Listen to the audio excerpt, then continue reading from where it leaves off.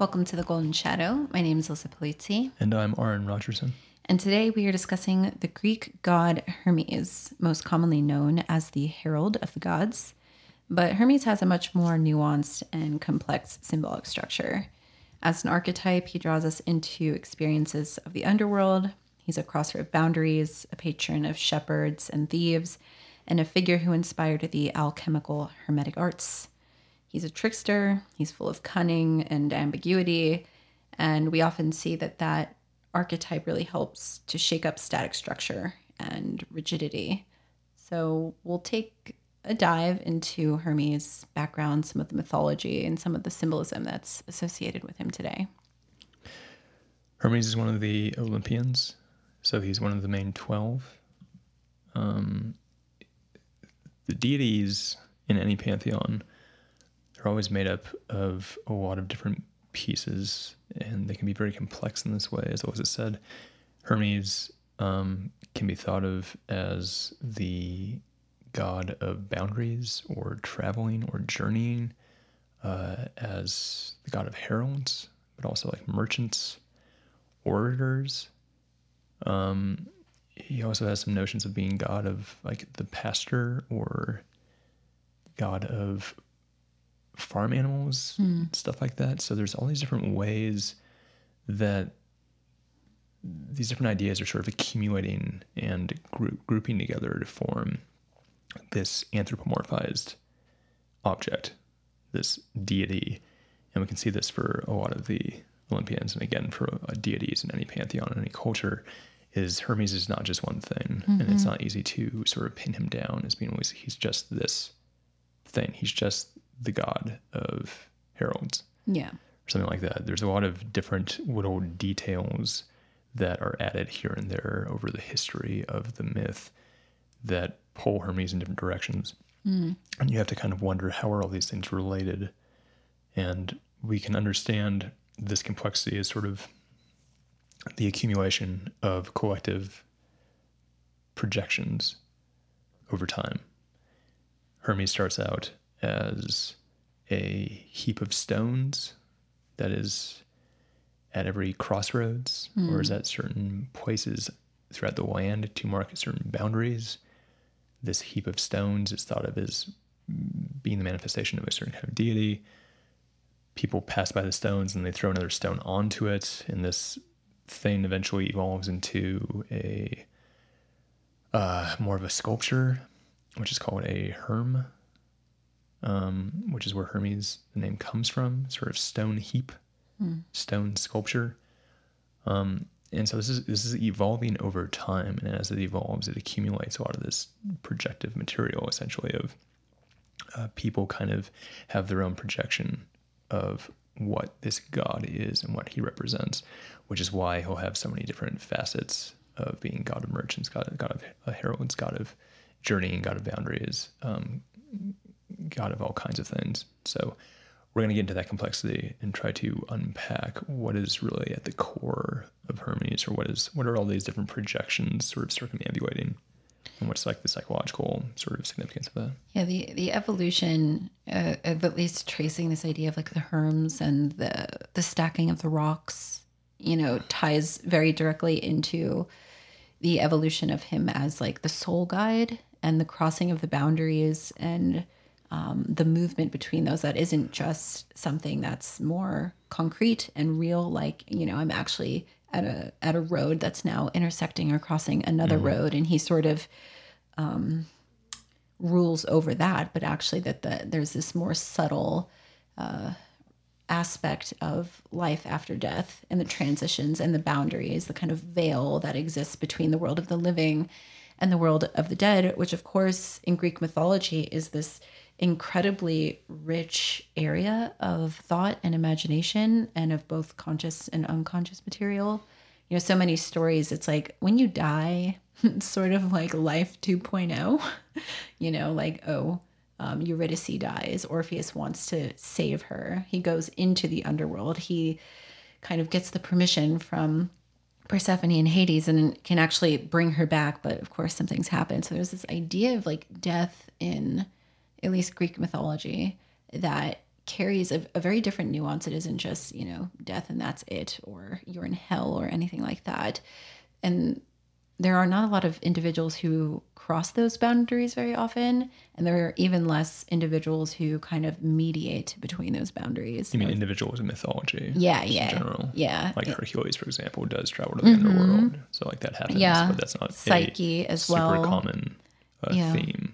Yeah, you're not supposed to be doing that. Like, and some of the individuals who do already have these kind of like grander stories where they go on to become something greater, like Psyche kind of being raised up to be a goddess. But like Hestia, I think there's some relations between Hecate, sorry. Hecate as more of this like crosser of boundaries as well, where we see more of that connection to Hermes, but what does it really mean for us sort of psychologically to consider both the movement and the sort of transgressing of those boundaries that mark both things in our material reality, but also areas that are a little bit more sort of mystical in nature. Right. And we make this point over and over again in our discussions, most recently with alchemy, is this idea that the external world and the internal world are sort of interwoven.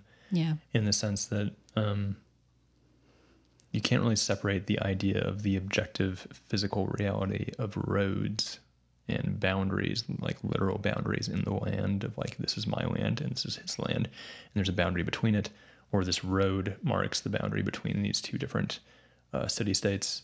That's kind of a literal interpretation. And then you have this sort of internal idea of like, well, there's boundaries within my own psychology of what is conscious and what is unconscious, or there's boundaries in my transformation of like between being a child and being an adult, or from being a single man to being a married man. There's like boundaries that we cross that are sort of more metaphorical. Yeah. And it's easy for us to pretend that like, well, those things aren't related at all. Like the boundary within like a literal territory it has nothing to do with a boundary that's psychological or that's sort of metaphorical.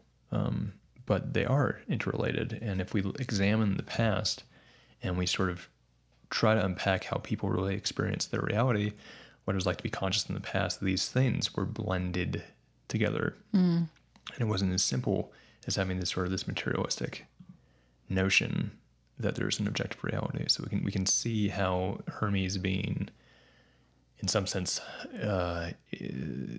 on the roads at crossroads, but also being this psychopomp that travels between the living world and the underworld.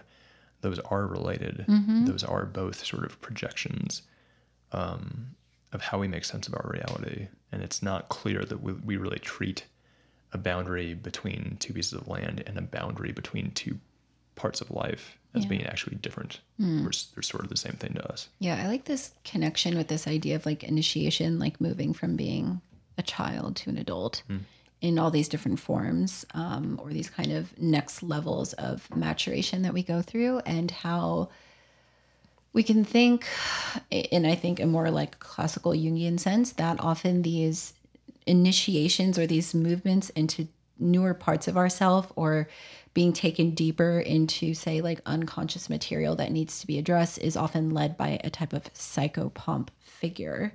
And if we're looking in a more classic Jungian sense, as I mentioned, I think you see those associations with like anima or animus figures. So kind of like inner feminine or inner masculine. Right, soul guides. Soul guides. That's what psychopomp means, right? That might even be like the translation. I think it's pretty literal in that way. But often the trickster, the archetype of the trickster, is also related to this nature of being a psychopomp, because by the essence of like their being, what they do is like create transformation.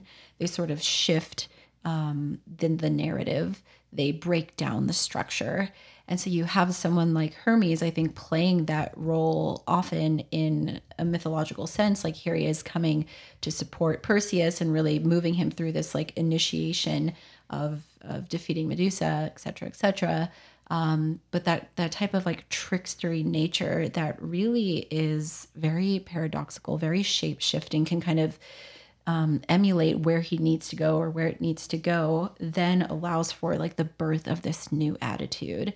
And that feeling of initiation, I think, can be very closely related to this archetype of Hermes, or the archetype of the psychopomp or the trickster.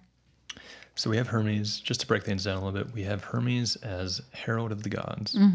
We also have Hermes as god of boundaries, Yeah. or god of traveling, journeys, this kind of moving Yeah. between places. And we also have Hermes as the trickster. And there's a kind of 3 different like main descriptions of Hermes. Yeah. I would say they're all interrelated, Yes. which is interesting. But that's kind of like who Hermes kind of is. And so let's get a little bit deeper into Hermes, the figure, Okay. and let's go with some of the imagery associated with Hermes, or the symbolism. What does Hermes look like, Yeah. for instance? I think you always know that you're seeing an image of Hermes because you see the Caduceus. And it's such a popular, striking image. We've kind of seen it continued integration in the culture past just Greek mythology, but I'll get into that. But the Caduceus, this wand that has these intertwined snakes running up it. You might see it also having kind of like its own wings at times, but it's this long wand that always has the snakes, and they're moving in a kind of like double helix around each other, creating this. Almost like DNA, Yeah, straight yeah, DNA. And snakes can be interpreted, depending on which mythologist you might talk to, the snakes can be interpreted as either fighting or copulating, mating, copulating. Yeah. Again, which are kind of interwoven in strange ways. But the snake as a symbol is interesting, Yeah. right? And we see the snake appear often when we have myths that are kind of exploring like the underworld or truth. Yeah, or like very Or- like primordial, very like core essence of very dynamic unconscious material, or developments of like creation mythology. Right, It's right. just considered like an extremely ancient symbol that can represent both like wisdom, but also you have the Ouroboros, and so you get this notion of like cycles of life, and everything is where we're born from is where we return. Right. It just carries like an intense dynamic psychic structure, the snake. Or the snake in the tree of knowledge of good and evil that gives the apple, or Right. not doesn't give the apple, but Enticing them. entices Eve to take the apple. Right. And there's both like the kind of tricksteriness of that, the kind Absolutely. of the devil, and of Lucifer, I think, as Lucifer's a figure. trickster. The snake is kind Yeah. of like a trickster character. Like, Yeah. eat the apple. Like, don't you want to have the power of the gods? Well, I also think like the way it moves too. If I just Right. think like in this, it just the imagery of how a snake and its body kind of shifts and moves around, unlike any other animal in a way, is so fascinating. And like, what is that imprint on one's psyche? It definitely brings that feeling, that kind of essence or the aura of that kind of trickster nature, because it shifts and moves, it strikes fast. And I think that's part of what we're dealing with when we're tapping into this kind of archetype of Hermes, especially. And I think one other connection, at least personally, that I make with the Caduceus is how it also reminds me of some of the imagery of like the rising of like Kundalini energy, and this idea of like that there's a snake like the base of the tailbone of each individual, and when you awaken this kind of like primordial life energy, it moves up a central channel and then does this kind of like double helix movement up the spinal cord, something like that. Okay. So the Kundalini energy is sort of like snake energy moving up the spinal cord. Yeah. And there's like the movement, and there's like a main energy channel. So you might see that as like the main part of the wand. And then there are a masculine and feminine, or like a lunar and a solar energy channel that intertwine, and where they connect at certain points is, I think in theory, supposed to be where chakra points are. And so, I mean, we'll get more into the trickster and the kind of bi-gendered nature, or this kind of more holistic idea of like the mixing of all of these coming together. But to me, the Caduceus evokes that as well. Yeah, so the snakes as Ouroboros, as chaos, the snakes as knowledge or truth, Yeah. because chaos contains within it often latent truth to be discovered. Snake is sort of energy. There's kind of like that fertile, revitalizing energy of the sort of reservoir of chaos that the Ouroboros represents.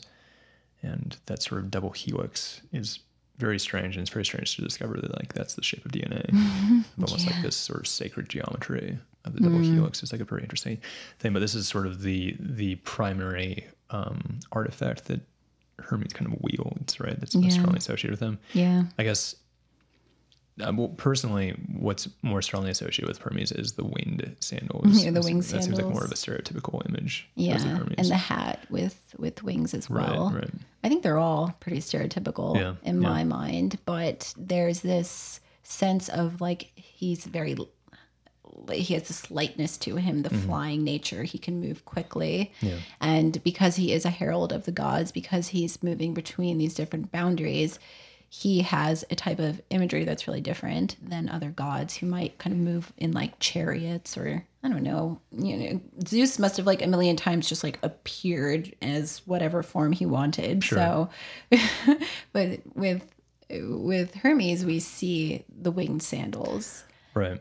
It's a good point that the imagery of someone on a chariot, for instance, it's like it's very commanding. It's very in your face. Right. It's not quite as agile or nimble. Yeah, it's like you're gonna like burst through the wall. Yeah, right. So someone arriving on a flying chariot is like, whoa, look at that like glorious royal figure who's like, here I am.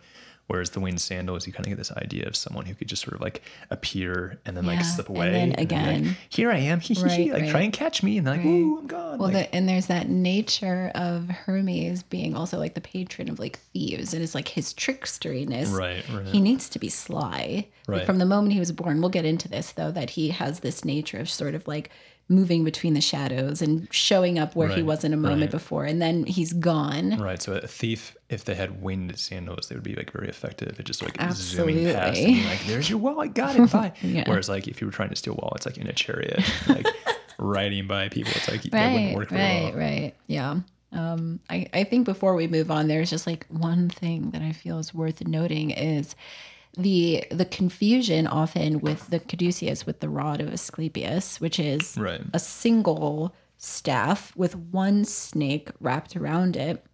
And I don't really know what this says about like our culture or the development of our society, but most people for some reason confuse the two, because of course Asclepius is known as They're very similar. medicine, right? They're very similar, You but they're can't very blame people for but getting they're, confused. they're very, very different. And so Yeah. you'll see, Asclepius is known for like healing and medicine and things like that, and that there are many medical symbols that use the caduceus instead of the rod of Asclepius, or you'll see both actually. And I don't know, these things just happen, accidents, but in some ways they're not accidents. But yeah, anyways, Hermes is not really known as like a healing god or a medical god. So just FYI, if you see that, Caduceus is not so much about healing, but that's okay. So what are some analogous figures to Hermes in different cultures? Mercury. This is the Roman version. Yeah, I mean, with the Roman pantheon, things are always very. It's always hard to split the hair sometime, I think, because when Greek mythology and culture started moving into the Roman world, it totally like revolutionized the way that they approach these things. I think their gods were much more like, I don't know how to say this. They're just kind of like amorphous. They were more like these natural forces. They didn't always have as much of a strong story or a strong personification, I guess you might say. So a lot of it was just like very much adopted over. But there's some gods who you see like, because they're older, I think like Neptune / Poseidon is like an example of this, where you see maybe like a greater Roman cultural line through it. But from my understanding, Mercury and Hermes seem like very like a one-to-one, and a lot of the stories are just kind of readapted to the Roman culture, and the names are just sort of shifted around. But I think Thoth is the more interesting one that we get the connection to. So Thoth being an Egyptian god of wisdom and magic and science and art. So you start to get into that nature of the aspects of life that are kind of unknowable and unseeable, yet at the same time can be like gifted through insights or the crossing of these boundaries. Of course, Egyptian culture had this huge focus on life after death, and also the kind of the arts or the magic that's connected to that. So you see this really dynamic link between Thoth and Hermes, which plays a lot into the alchemical development of the Hermetic arts and what alchemy was, at least the more like Greek Egyptian version of alchemy.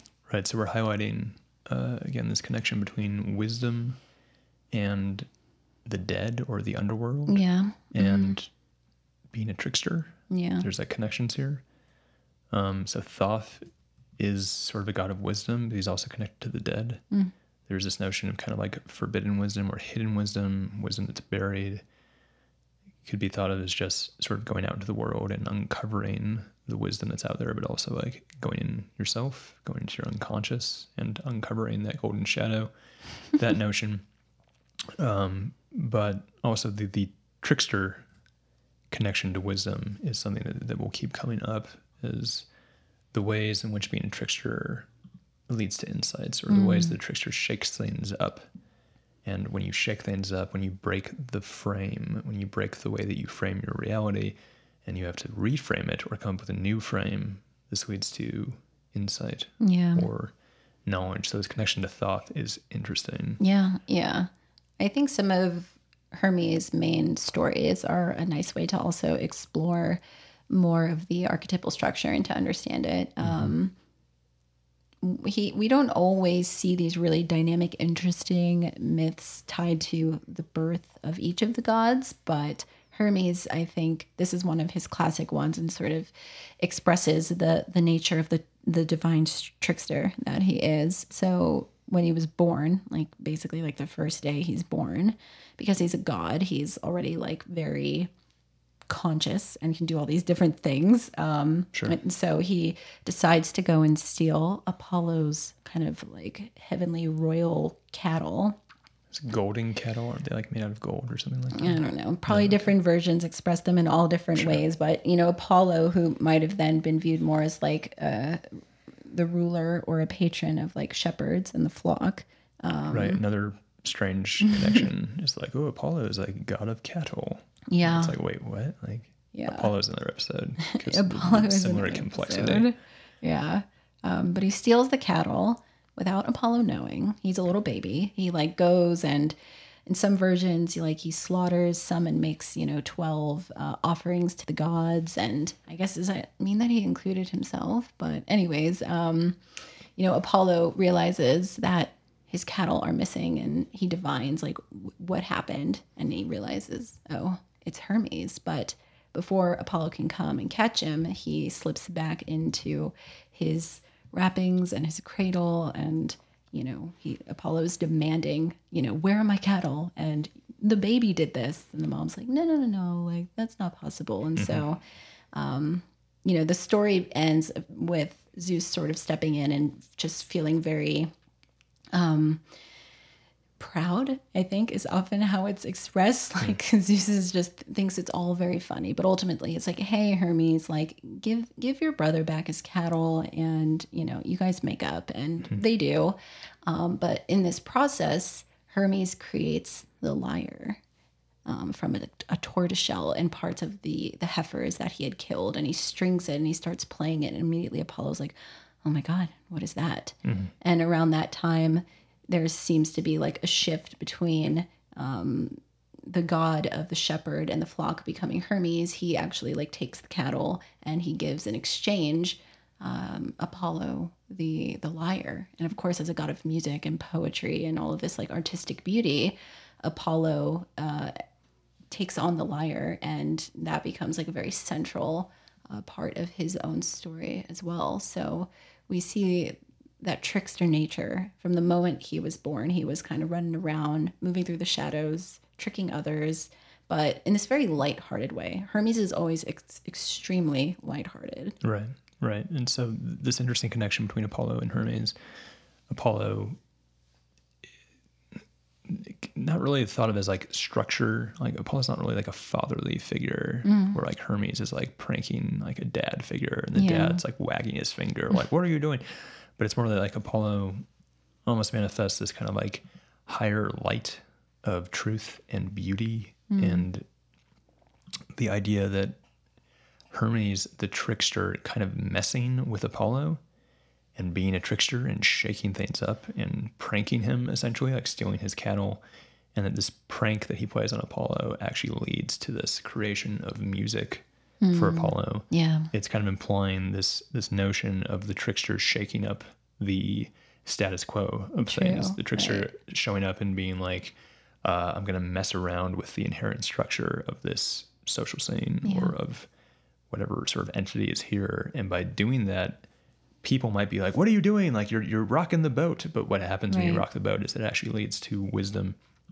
It actually leads to a new perspective. And in this case, like it gives birth to like this powerful music for Apollo. Like he gains this like inner power, gains this sort of this insight that he didn't have before. And you can see this connected to the other trickster gods, right? Like Prometheus stealing the fire and giving it to humans is like the trickster Prometheus provides consciousness to humans. Yeah. There's other versions of this sort of notion of the trickster stealing fire or just the trickster leading to some sort of revelation. Yeah. Well, I think also there is a connection between trickster heroes, and Odysseus, I think, is like a good example of this. And I guess he's like considered a great grandson of Hermes. So that immediately creates this lineage of tricksteriness. But as a trickster hero, he employs these different techniques to totally shake up what has been established in like whose idea was it to create the Trojan horse and put the Greeks in it? And then they were actually able to like, turn the tide of the war. It's like, that was Odysseus. It's like, whose idea was it to, tie ourselves to the bottom of the sheep and then be able to blind Polyphemus? It's like, that was Odysseus, So there's this way in which the tricksteriness, when it comes out psychologically, it makes things uncomfortable. It turns things on its head. It can be very paradoxical. It can, go completely, a 180 from where things were going. And that can cause a lot of tension in somebody. It's often why I think trickster figures on a psychological level can feel deeply disturbing. Yeah. But it creates the potential for like new flows, new energies, new things to unfold. So that dynamic transformation, usually with some, I feel like that is something that's very simple. It's not like this long, drawn out plan. It's almost like the trickster can come in, like snap his fingers and boom, things have changed. And then I like that kind of feeling of like almost like the magic of the trickster. This isn't like an individual who's just planning away this really intricate thing. It sort of just flows from the trickster archetype inside of us that suddenly everything's shaken up. Everything's been turned on its head and it brings transformation with it.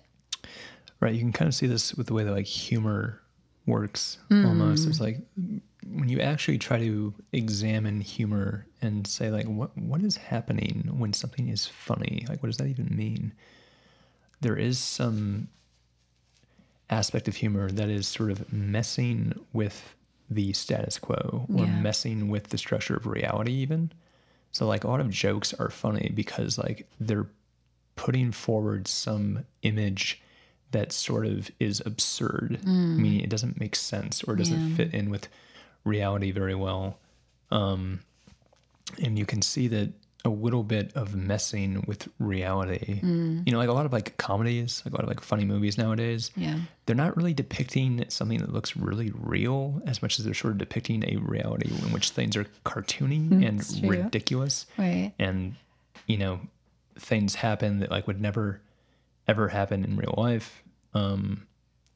There's something about Mary is like a really famous comedy, and there's like this crazy dog, he takes drugs and bites onto like Ben Stiller's crotch, and like he's like shaking the dog around trying to get the dog off his crotch, and the thing is like this is like ridiculous. This would you would never believe this would happen in real life ever. Right. If someone told you like, oh, this happened to my friend, you'd be like, no, it didn't.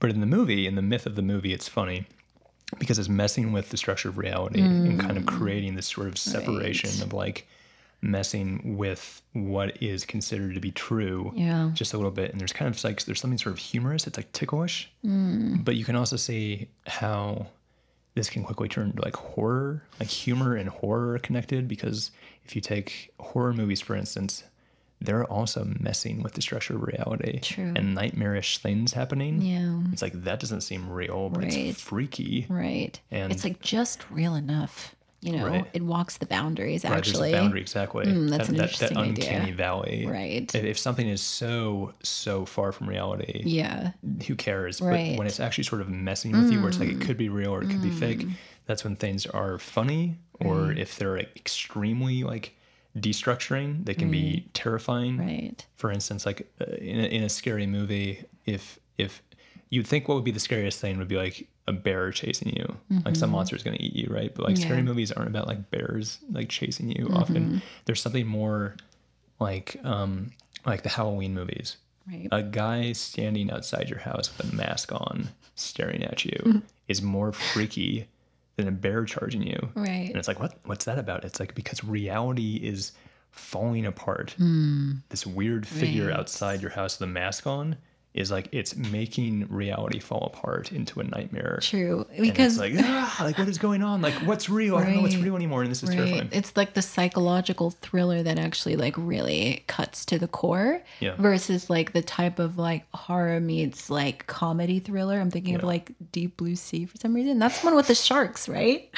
Yes. With like And giant LL sharks. Cool J, who's the cook in a gigantic underground laboratory. But in my mind, I was trying to think of a movie where there are like big animals that are chasing people. Right. That's what came to mind. Right. But it's too ridiculous, right? Like it's messing with reality, but it's going so far into like a fantastical realm that we see it as like it's kind of like a joke, and it's also like kind of scary at the same time. You can sort of imagine it, but it's not real enough. But then you think about these more psychological thrillers like Scream or Halloween movies. And then there's this feeling that they're actually walking the line between those boundaries in a much more skillful way. And the image that's actually coming to my mind is like having one foot in reality and having one foot in the, whatever you want to say, in the horror, in the comedy, whatever it is. And I think when an individual or a project or a movie, whatever it is, can straddle that, that's like you've suddenly like constellated trickster energy in a really powerful way. Because as the crosser of boundaries, as someone who can fluidly move between both, you have to mediate an individual psyche or a collective psyches through it. So you can't just be on one side or the other. You have to be in both. And that, if we just even look at these more pop culture references, that's where things get really exciting or scary. You know, I think like some of the best comedians too have one foot in reality, like they're seeing some structure that we all seem to fit into, but then they're turning it on its head, or they're revealing it in a way that like, oh, nobody talks about this, like that's not very PC or whatever it is, like that's the status quo. That's actually where people really get struck in a really powerful way. Right. Like it's funny because it's true. And jokes that seem absurd but reasonable. Right. As in like, you know, how much money did you spend on that burrito? If you're like, well, I spent like $30. People are like, what? That's ridiculous. But there's something about it, like it seems like it could be true. It's like, oh, I spent $3 million on my burrito. It's like, well, that's not funny because that's so far from reality that's obviously not true. And so, anyways, the playfulness of that, the playfulness of humor, the way that humor works is that it's playful and it kind of takes you out of your safety zone into some place that kind of feels like unfamiliar, and that's tickling. It's sort of stimulating. And that's what play is, right? Yeah. Is traveling into the realm of chaos. So you're in sort of a realm of order. Everything is familiar. Everything is known. You understand it. And playfulness is sort of venturing into something you don't understand and exploring it and sort of engaging with its components messing with it. And that's what children do, right? And children play because they're learning about their world. And so the Yeah. trickster is a figure that brings someone into the world of play, or brings someone into the world of chaos in some sense, brings them into the realm of the unfamiliar. Yeah. And the same way that children learn by doing this, they learn by being brought into the chaotic realm and having to figure it out. The trickster does this to an adult. Yeah. I played a prank on you, or I shook things up and I brought you back out of your like sort of ossified adult life Yeah. into the world of children. Yeah. And you're learning again now. Yeah. There's insight, there's wisdom. Well, it's interesting that we think about the trickster with this relationship to wisdom and growth, because it's more subtle, I think, with Hermes as a figure, but like that connection back to Thoth, I think, especially to me, is really striking, because it is the nature of being able to mediate these different realities, which Thoth did as more of this god who ruled over like this knowledge of like magic or sciences or art, these things that were discovered, these things that kind of enhance consciousness, that tie you back to wisdom, because he's not a god of just chaos. Some trickster gods do move in more like the chaotic realm, right? We might think of Loki as more of like a trickster god who really kind of doesn't give you a platform for feeling like you can integrate whatever trickstery energy is coming up. But Hermes and in connection then Thoth, I think, have more of a pillar of wisdom and depth, so that what they're doing as they kind of move you between realms, or as they draw you deeper into this place, is that this birth of that new attitude is the ability to feel that there is this depth of intelligence and insight that's coming forward. And that's because something psychologically has outwitted you, you know? It's like, yeah, we can learn and transform in ways that are more like kind of being passed on, like a higher wisdom from a more like, kind of wise, older guru type. That also happens psychologically, but there are ways in which the outwitting or the outplaying also is extremely revelatory, Right. and how important that is for us. Yeah, you bring up Loki, and just an interesting pop culture connection is for anyone who watched the recent Disney series on the Marvel character of Loki. One artifact that Loki receives in the show is a golden sword, and the golden sword is one of the artifacts of Hermes. So Hermes slays Argus, the many-eyed giant, with a golden sword. There's also some versions of Hermes giving Perseus the golden sword in order to slay Medusa. So there's a connection there. Yeah.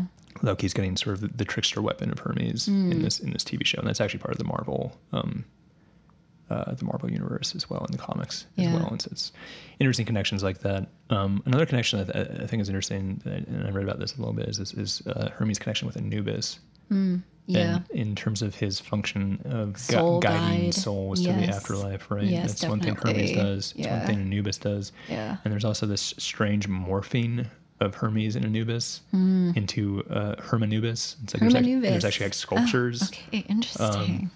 And you get this weird crossover of deities, right? And that's what Yeah, that's what's so interesting. And this can help you understand what deities and pantheons actually are, as they're sort of the anthropomorphized ideals of a culture.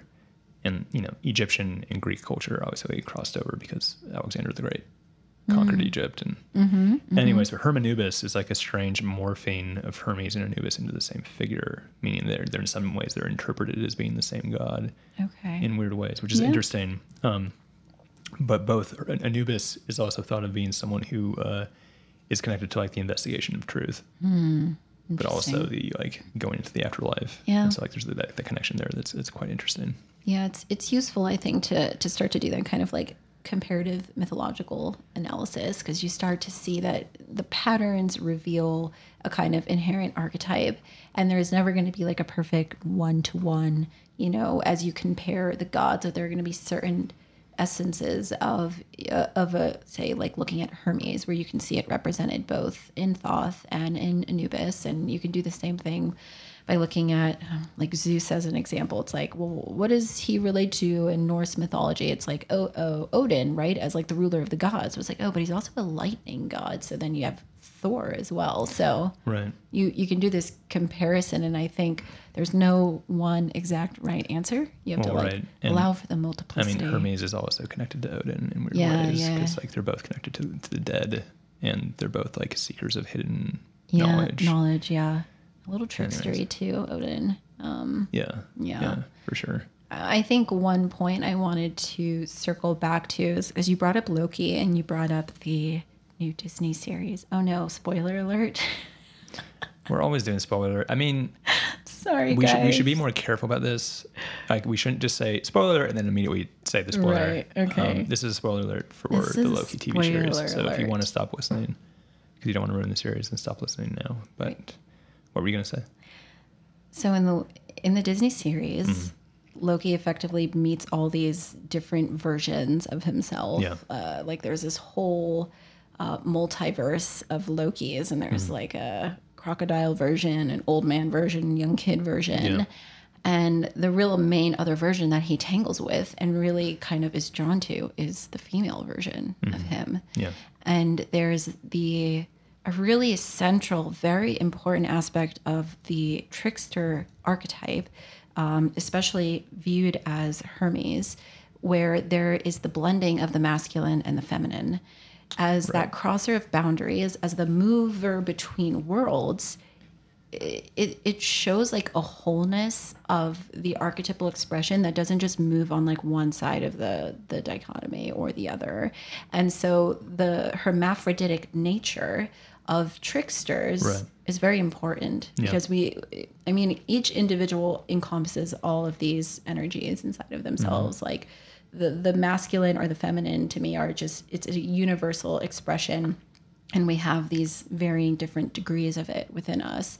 But if we first and foremost look at the term like hermaphrodite, there's actually some origin to that. There's some story, which is that Hermes and Aphrodite had a child who was a male and was merged with a woman and was then and the child's name was already Hermaphroditus, but that term, that idea of like a masculine and feminine being merged together came from the idea of Hermes, which I find very, very interesting. Right. And just in case you're not making the connection, hermaphrodite is probably a term you've heard before. And hermaphrodite is Hermes Aphrodite, Right. hermaphrodite. Yeah. And so that's where it's come from. Yeah. And the crossing of boundaries is another good illustration of this is, the crossing between male and female or masculine and feminine energy is another way of interpreting the archetype of Hermes. And it's not just, that's just one example, but there's also ideas that Hermes is sort of a god of, because he's a liminal god, there's sort of this idea of the like traveling back and forth or cycling between two polarities, which again can relate to like the dialectic or the transcendent function, or going between conscious, unconscious, conscious, unconscious as a method of individuating. But there's this notion of like Hermes being sort of the god of trade, because there's this mediating between merchant customer. There's sort of a god of sexual intercourse, because it's like this sort of mediating between male and female genitalia, kind of like coming together and merging into one being, the child. So you can see that this could be interpreted in all these different ways. Like I said, the golden shadow, the idea of like going to the unconscious, integrating back up into the conscious, going to the unconscious, there's sort of that mediation. You can think of the hero's journey in this way, right? We've brought this up before, is that the hero goes from the known world into the unworld, back to the known world, and back to the unknown world. And he's doing this cyclical back and forth from home to the dragon's lair, from home to dragon's lair. And that's actually the pattern of growth. So you can see how Hermes is going to be projected onto all these different ideas of liminality and traveling between the two. Yeah, the imagery is incredibly prevalent in alchemy, where the conjunctio, the conjunction, the union between two opposing principles come together, so that you'll see in a lot of the emblems, someone who looks half male and half female, but they're joined together. And maybe in the previous emblem, they were separate. Like maybe you had the solar king, who's often dressed in red or has like a sun around him, and you have the lunar queen who might be dressed in white, and they're somewhere early in the development of the alchemical process, and then there's a joining of those opposing principles, and that union, that conjunction, is key to the Hermetic art, Hermes, aka, because it's the blending of the realms that seem to naturally oppose each other, yet are actually in relationship. So it's the yin and yang. It's matter and spirit. The core essence of what alchemy is really trying to explore, which is the relationship between concrete matter and like this more inner divine spiritual essence, is that same type of polarity. But the idea is to join them together in harmony, and the movement between that, the ability to transfer yourself from one area to another, to move between worlds, I think is key to why Hermes / Thoth is such a central figure in alchemy. It's that at its core, and it's that liminality that Hermes expresses in both the Greek mythological sense, but also in all these other different ways. Right. Before we move on to talking about sort of the Hermetica, and because you're touching upon the occult sort of with alchemy, etc.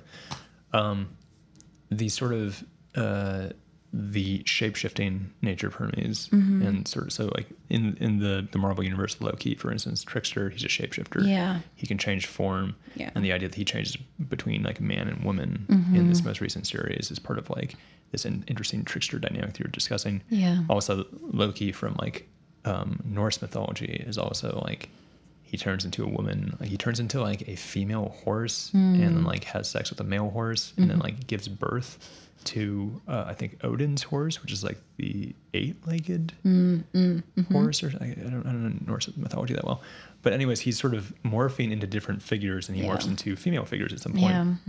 And even in a more literal interpretation of this, a lot of trickster figures that we sort of have in our culture, in our society, are very androgynous. You can think of even like David Bowie is like a very androgynous figure. Okay, this is interesting. He has kind of like this sort of trickstery archetype about him. Well, he also like blends things together, not just like this expression of masculine and feminine, but just like looking at his music, how different it was, how revolutionary it was.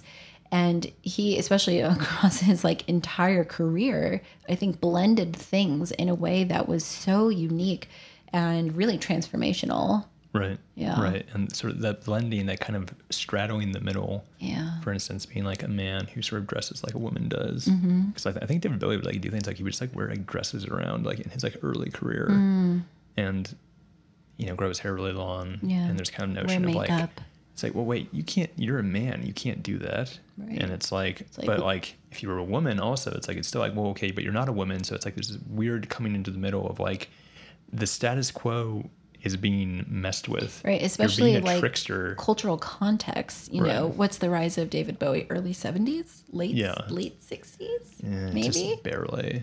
I think 69 at the earliest. Like he was getting famous around 79, 72, I think. So it's like, what? Sorry, 71, 72.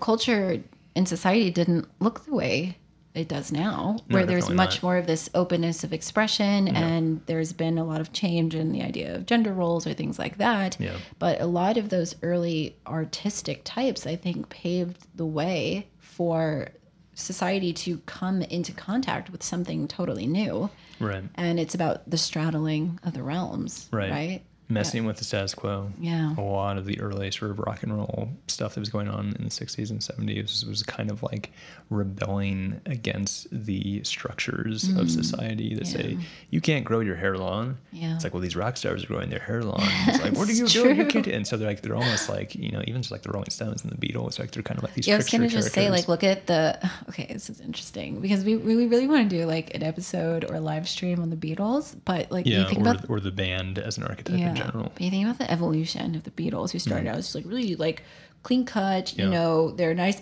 bowl haircuts, their suits, but they were always very antagonistic. They were always yeah. very John Lennon trickstery. especially, which is like, Like, watch some interviews with them. Yeah. They're not, I mean, they were good boys, but really, I think from pretty early on, I think what made them interesting, what really sort of shook things up is how they would push back. You know, you watch them in these interviews and they're answering in ways that are just kind of like, they're acting kind of like assholes, honestly, Totally. or they're making fun of the situation that Right. they're in. Yeah. And so they have like a verbal communication of what they're doing. That's very trickstery. And then you have the evolution of their music, which went from not even being music that they wrote to totally transforming what rock music even is. yeah. And the image too. Anyways, I should stop there because I could keep going. But Yeah, the point is like there's sort of a rebelling against the status quo, Right. and like the older generations might wag their finger and be like, "You can't do that," Right. like, but that's the whole point, and this rebelling against what is considered to be the way things are, the way Yeah. things should be, Right. what's acceptable, what's not acceptable. I mean, that's like the '60s onward. true. So it's like Yeah. the 20th century has this huge like hermetic kind of shift Hmm. in which like it's like very liminal.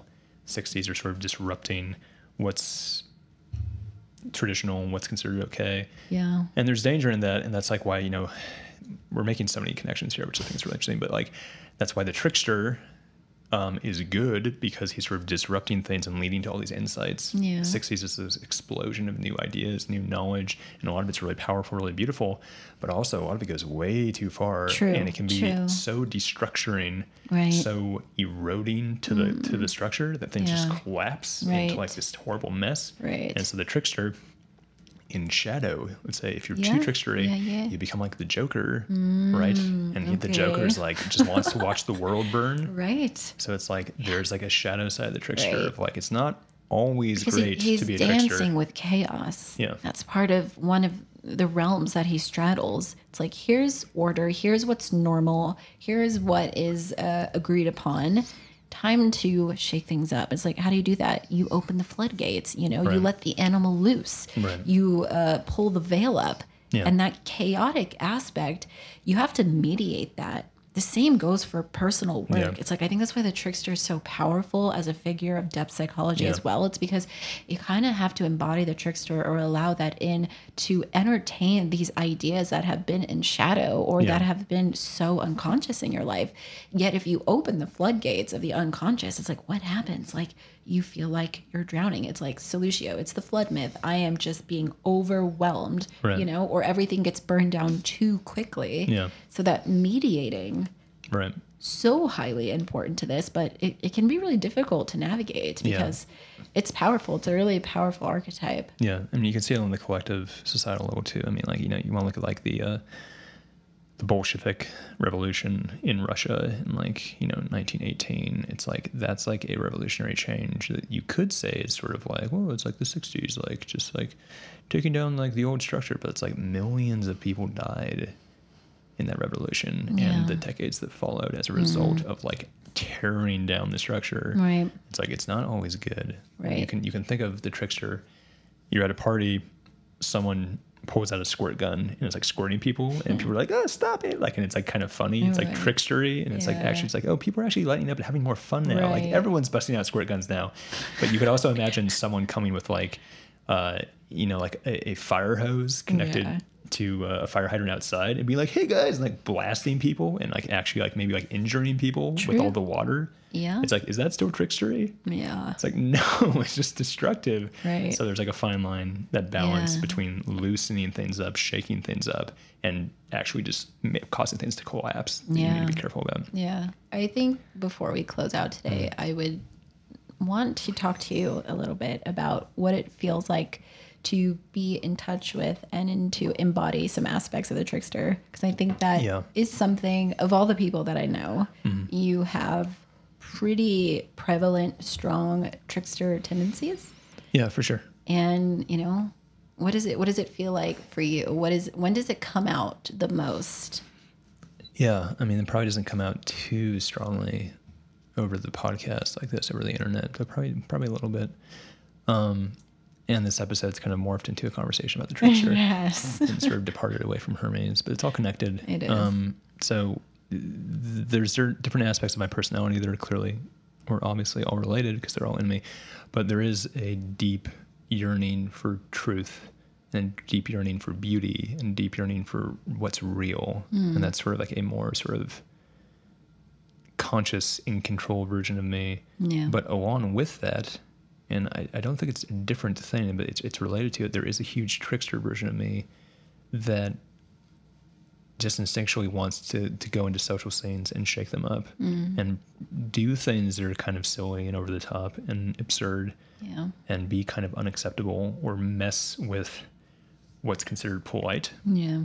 And usually, I mean, it's I think it's like virtuous all the time, you know, doing stuff like going streaking, for instance, is like something I've like done a lot, and I did that a lot in college because I thought it was like so hilarious to like run through someone's like dorm hall like completely naked, and they're just like, what the, you know, like they watch someone go by, and it's just like it was just funny to me. Yeah. And there is this kind of like messing with the rules, like that's not acceptable, but at the same time, like it's kind of funny, and people like think it's kind of like people are like lightening up because of this, Right. or you know, doing things like going around and just like messing with people at a party to get them to lighten up, and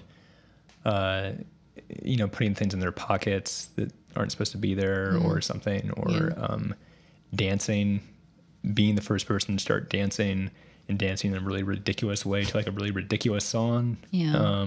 I think there's a way that I see your tricksteriness that combines like the really powerful thinking function that you have, that it's like the mind trick that you'll play on people, or the way in which you'll present something that's forcing them to see it in a way that they either really didn't want to see it or didn't realize, and how that passes that boundary into probably some uncomfortable or shadowy territory. Right. But it can be so revelatory. It can be revelatory, and there is the instinct to provide people with a revelation or an insight or wisdom, like wake up, like the trickster wants to wake you up. Yeah. It can go too far, and I've said this before, is like there are times, because the trickster comes out very easily when I'm drinking, and there are times when I drink way too much, and the trickster actually just becomes like really, really difficult and annoying for people. Right. Yeah. Where it's like, Aaron, like, this isn't funny anymore, and like no one's having a good time anymore. Like True, you like, need to calm down. Dark shadow valence trickster Aaron. Right, and it's never like destructive or anything, but it's still kind of like it's shaking things up so much that people are actually getting like really annoyed. Yeah, annoyed. But yeah, I don't know. That's just it's all interrelated. The wisdom, the tricksteriness, and the diving into the unconscious.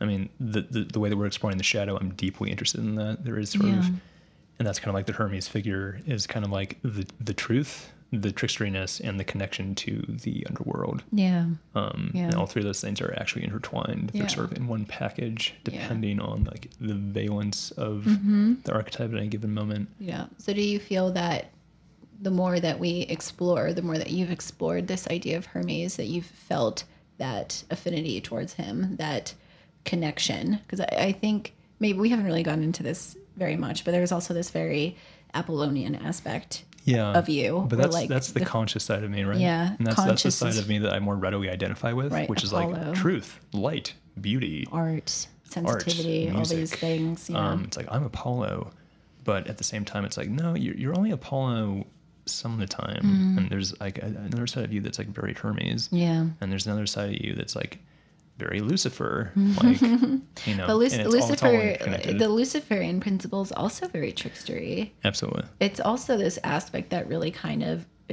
reveals or wanted to change things up or challenge the status quo. Yeah. And we don't see that as much with Hermes as a figure that he's just like going against Zeus. In fact, he's in line with that principle of like the god of gods. He's his herald. He's kind of working in conjunction with him. But there's all these other ways that I think Hermes presses those uncomfortable boundaries and allows things to be shaken up. So it's helpful to sort of trace the other types of figures that relate to this, because the nature is there. And Hermes really does kind of, as we've talked about this entire episode, just scale all of these different, really dynamic, really interesting areas. And I think his ability to tap into anywhere from like the underworld and the crossing of souls to flocks and shepherds and thieves and commerce, it speaks to the liminality of him, you know, because they're pretty disparate, and some of the other ones with other gods are like the connections like a little bit more linear, I would say. Yeah. But Hermes especially, I think, just brings a lot of color and, you know, dynamic, psychological and symbolic essence to the pantheon. So Hermes, you know, how do we see him in our life? How can you embody him more? You know, how can you read those stories and understand it and sort of invite that in? I think it's important to contemplate that nature of the psychopomp, of the trickster, of the one who's mediating, but also his more grounded aspects. I think as a structure, as like a map, he offers us a lot to consider in our lives and in ways in which we can invite in these aspects that are bringing depth and transformation.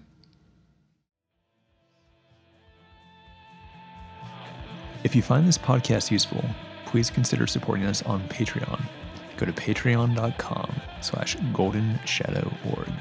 If you'd like to keep up to date with our projects, attend one of our live events, or work one-on-one with myself or Aaron, head to www.goldenshadow.org. Thanks for listening. See you later.